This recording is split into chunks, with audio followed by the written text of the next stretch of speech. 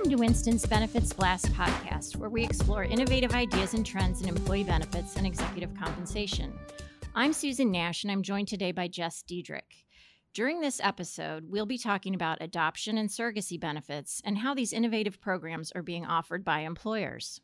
It's important to note that the policies and tax rules we're talking about today are with respect to employer-provided benefits. Other rules might apply if you're thinking of adopting or entering into a surrogacy arrangement on your own. Thanks, Susan. I know a lot of employers these days offer adoption reimbursement programs, and we'll walk through the features of those programs a little bit later. But first, can we talk about surrogacy and why some employers are adding surrogacy reimbursement programs to their benefit offerings? Sure, Jess. Surrogacy is where a woman called the surrogate or the gestational carrier becomes pregnant and gives birth to a baby in order to give it to someone who cannot have children. There are generally two types of surrogacy depending on the source of the genetic material. It can either be provided by the surrogate mother herself, called a traditional surrogacy, or the intended parents, called a gestational surrogacy. Surrogacy allows the intended parents who are otherwise incapable of having a child and may wish to have the genetic linkage that isn't provided when there's an adoption. In most cases, the surrogate is not genetically related to the child, which is known as gestational surrogacy, and that's primarily the one we'll be talking about today. In order for a gestational surrogate to carry another person's child, she must undergo in vitro fertilization, which requires multiple hormone injections. Eggs derived from the intended mother or donor are fertilized outside of the surrogate's body, and then sperm coming from the intended father or a donor, the embryo is then transferred into the surrogate's uterus. So as we know, conventional fertility benefits offered under employers' medical plans usually do cover IVF treatment, including fertility medications, and in some cases also egg freezing and other means of fertility preservation. But currently, there's no benefit for surrogacy under most employer-sponsored plans. And employees may need a surrogate in order to bear a child. For example, we see this frequently with same-sex male couples who require a gestational surrogate to have a child, which may be biologically related to one of the partners. We also see this in cases of opposite-sex couples who need a surrogate for a number of different reasons, where it makes it unsafe or impossible for a woman to carry a child. Can you go through some of the differences between surrogacy and adoption?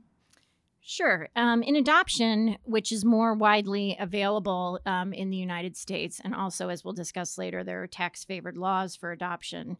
The potential parents are called adoptive parents, but in surrogacy, the potential parents are called the intended parents. Adoption usually involves bringing a child into your family who's not biologically related to you, not in all cases, but in some cases. Whereas in surrogacy, the woman usually becomes pregnant through IVF using the intended parent's sperm and egg or the sperm and egg of a donor. The intended parents usually have a legally binding contract with the surrogate that they enter into pre-birth, whereas sometimes adoptions don't become final until sometime after the child is placed with the family. The legal process also varies for surrogacy and adoption. So in adoption, the birth parents have to execute a written consent, and their legal rights are terminated with respect to the child. Whereas in surrogacy, legal contracts are usually signed ahead of the birth, which sets forth the intended parents as the baby's legal parents. And as we'll discuss later, surrogacy is not legal in all 50 states. Interesting. Why do you think employers are offering reimbursements for surrogacy and adoption expenses for their employees? Well, there's a few different reasons that our clients have been telling us why they're doing this. Historically, surrogacy benefits were pretty rare, but it is becoming more common. According to the Society for Human Resources Management, employer-provided benefits for surrogacy typically take the form of increased paid leave, not reimbursement of expenses, and only about 5% of employers offer this type of paid leave for intended parents, but it is becoming more common. Also, as I said, surrogacy expense reimbursement programs are also becoming more adopted. One of the reasons is we have a very strong competitive labor market right now, and a lot of progressive employers view this as a way of attracting and retaining their best and brightest employees. They're offering really robust benefit packages with lots of fringe benefits, and one demographic that they want to appeal to are working parents or employees who want to become parents. In addition, one big driver in the expansion of surrogacy reimbursement benefits is employers looking at their diversity and inclusion efforts holistically, with an eye towards diversity, inclusion, and belonging in all forms of compensation, promotion, leave policies, and benefits. And so, whereas the traditional adoption arrangement may not be the best fit for all employees who want to expand their families, adding the surrogacy expense reimbursement policy can address these other populations. We also see a lot of employers adding benefits such as enhancements to paid leave, backup daycare, egg freezing, and breast milk shipping for traveling moms. We're seeing the surrogacy benefits added to the adoption expense reimbursement policy. Employers just view this as the right thing to do to support their diverse workforce with a lot of different needs outside of the workplace. We'll talk about the tax issues later, and as you see, there are some significant differences between adoption reimbursement and surrogacy reimbursement. Thanks for providing that background. That's super interesting. How are these benefits typically designed? Well, as I mentioned, most employers are adding the surrogacy expense reimbursement to their adoption reimbursement policies. There's usually a cap, either a cap per occurrence or a lifetime dollar limit. One of the first companies to offer surrogacy coverage, for example, is Facebook, which began adding that in 2014 with a surrogacy benefit of $20,000. Coverage often includes the costs of the surrogacy, legal fees, and other type expenses. Other companies have also added this benefit, including American Express, AIG, and many universities. We see benefits typically ranging from $10,000 to $35,000. Keep in mind that typical surrogacy costs can range anywhere from $50,000 to $150,000, so this helps a little bit towards that expense. Some of the typical covered expenses that we see in the policies include court costs, legal costs to draft the agreements, attorney's fees associated with the surrogacy process. Sometimes there's an agency involved and they will have fees. There will be travel expenses for intended parents, the donor, or the gestational carrier that are related to the surrogacy process. You might see egg sperm donation agency fees associated with the process or fees that are charged by agencies to administer surrogacy occurrences. Screening costs for gestational carriers and egg or sperm donors can also be covered by these policies. Egg or sperm retrieval fees, IVF, and medical costs associated with the surrogacy process. Note that if you're covering medical expenses under a surrogacy reimbursement policy, it might involve some other issues, which we're going to talk about in a minute. And then typically non-reimbursable expenses would include things like any charges that are in violation of federal or state law, child care costs, whether before or after a child is in the home, any expenses tied to living costs. Some policies do exclude compensation to gestational carriers, which, as we'll see, is not allowed in some states. And sometimes you'll also see exclusion of voluntary or charitable donations or contributions to surrogacy agencies. And then, of course, the cost of personal items, other meals, supplements, and things like that might not be covered as well. Let's talk a little about medical expenses and taxes. I know that most employer-sponsored plans reimburse for the cost of covered medical expenses for the employee and also their tax dependents, such as a spouse, domestic partner, or child. But can they cover the medical expenses of a surrogate? That's a really good question and a very complicated one. If the surrogate is not the employee of the employer, the answer is no. So the exclusion under the tax code for employer reimbursement of medical expenses only extends to an employee and his or her tax qualified dependents.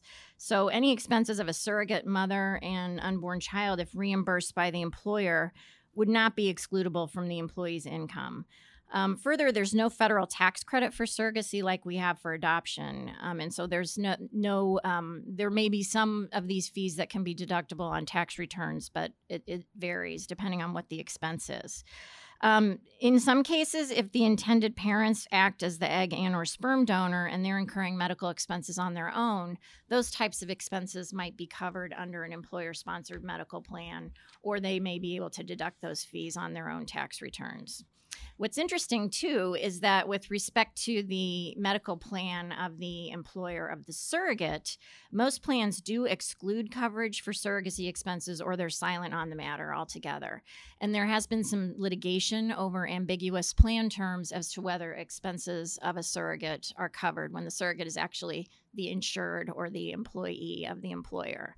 In many cases, an employer might not know that those are pregnancy expenses related to a surrogacy occurrence, but to the extent that it is discovered, they would be excluded. And it also raises some complicated issues under the Pregnancy Discrimination Act, which employers will have to take a look at.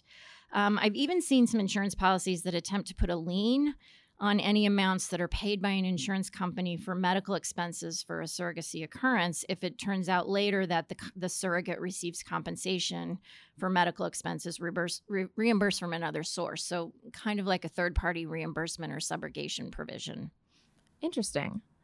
You said earlier that typical surrogacy reimbursement programs exclude the reimbursement of expenses that are not legal under state or federal law. Can you talk a little bit more about that?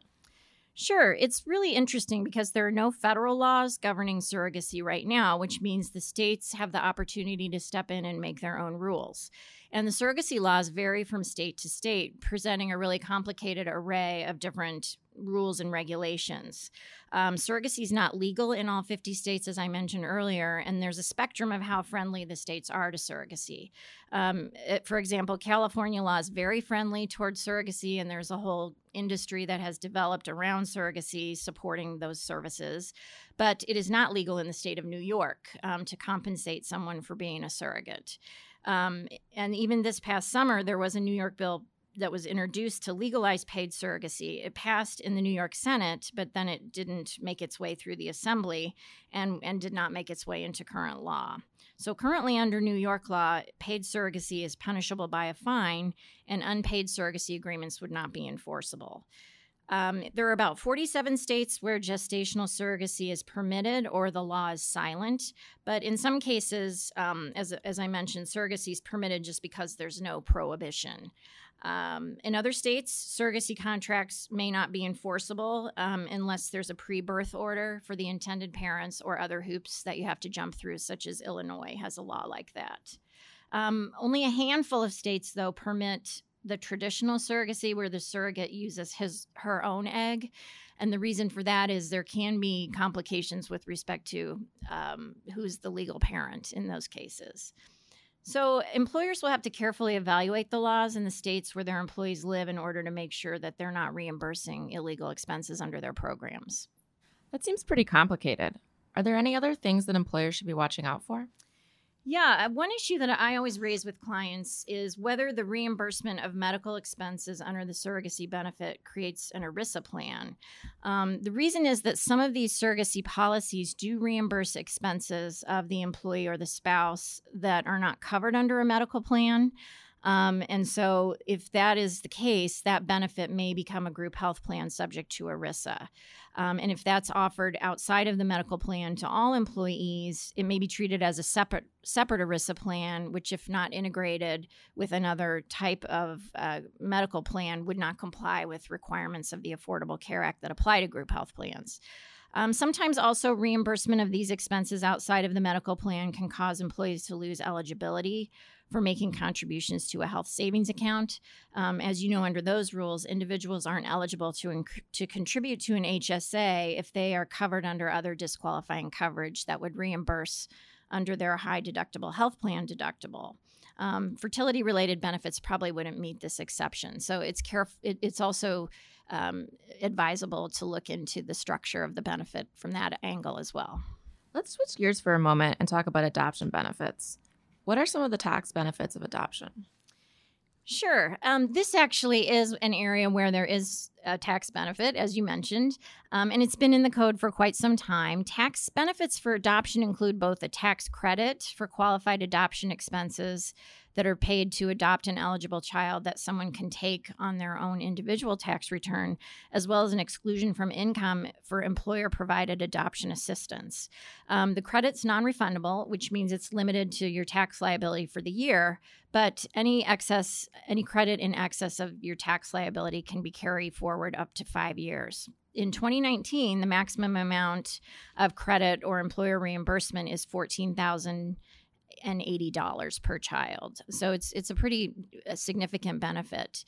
Employer-provided adoption assistance is included from income tax, as long as it's provided through a qualified adoption assistance program up to the IRS limits that we just talked about. But it is not excludable from employment taxes such as Medicare, Social Security, federal unemployment taxes. So employers have some special reporting requirements with respect to adoption assistance programs. What are the requirements to be a qualified adoption assistance program? Well, first of all, these plans have to be in writing and they have to meet specific requirements under the tax code. They also can't discriminate in favor of highly compensated employees, and they have to be written in such a way as to notify employees, who's eligible, what's going to be reimbursed, and what's not going to be reimbursed. And while the surrogacy benefits don't have a defined code section that would provide for their exclusion, a lot of times those expenses will be added to an adoption expense reimbursement policy as a taxable benefit. With respect to qualified adoption expenses for both the credit and the exclusion, those would be things such as reasonable and necessary adoption fees, court costs and attorney's fees, traveling expenses, and other expenses directly related to the adoption. Any expense can be qualified even if it's paid before the child has been adopted. The child does have to be under the age of 18, though, or mentally or physically incapable of caring for themselves. One thing to note is that qualified adoption expenses don't include expenses that a taxpayer would pay to adopt a child of the taxpayer's spouse. So you're out on that one. In addition, employer adoption assistance benefits can't be used if the same expenses were claimed as a deduction or a credit on your tax return. So no double dipping on that. Certainly sounds like an employer has a lot of legal and administrative issues to address when looking at adding adoption or surrogacy reimbursement as an employee benefit. Let's talk about our Winston takeaways. Yeah, we've covered a lot of different territory on this short podcast, but certainly adding adoption and surrogacy benefits is an excellent way for an employer to demonstrate a commitment to diversity and inclusion, and also offering a variety of options to its workforce to address family needs. We didn't talk about pet insurance, but that's another one where you can expand your family as well. It's a highly valued benefit for those employees who need it. And, as with any employee benefit plan or policy, the details matter. And it's really important for employers to carefully develop their policies with clear guidelines on the amount that's reimbursable, what expenses are reimbursable, which are excluded as reimbursable expenses, and then, of course, the complicated tax issues that we've been discussing. Agreed. I think the second takeaway would be for employers to consider how offering adoption and surrogacy benefits impacts the other benefits being offered. For example, if the surrogacy program reimburses medical expenses, you need to make sure the benefit offering is compatible with a health savings account so that you don't inadvertently disqualify employees from making those contributions. It's also important to address the tax and ERISA issues here. And finally, make sure that you align your paid leave policies with any adoption or surrogacy policies that you may implement or adopt. Thanks, Jess. Those are really excellent points. And thanks to everyone for listening to another edition of Winston's Benefits Blast podcast. Make sure to stay tuned for future episodes for more insights on the latest legislative, regulatory, and practical developments concerning employee benefits and executive compensation. Also, remember to subscribe to our blog on our website at winston.com for updates on the latest legal developments in the employee benefits area.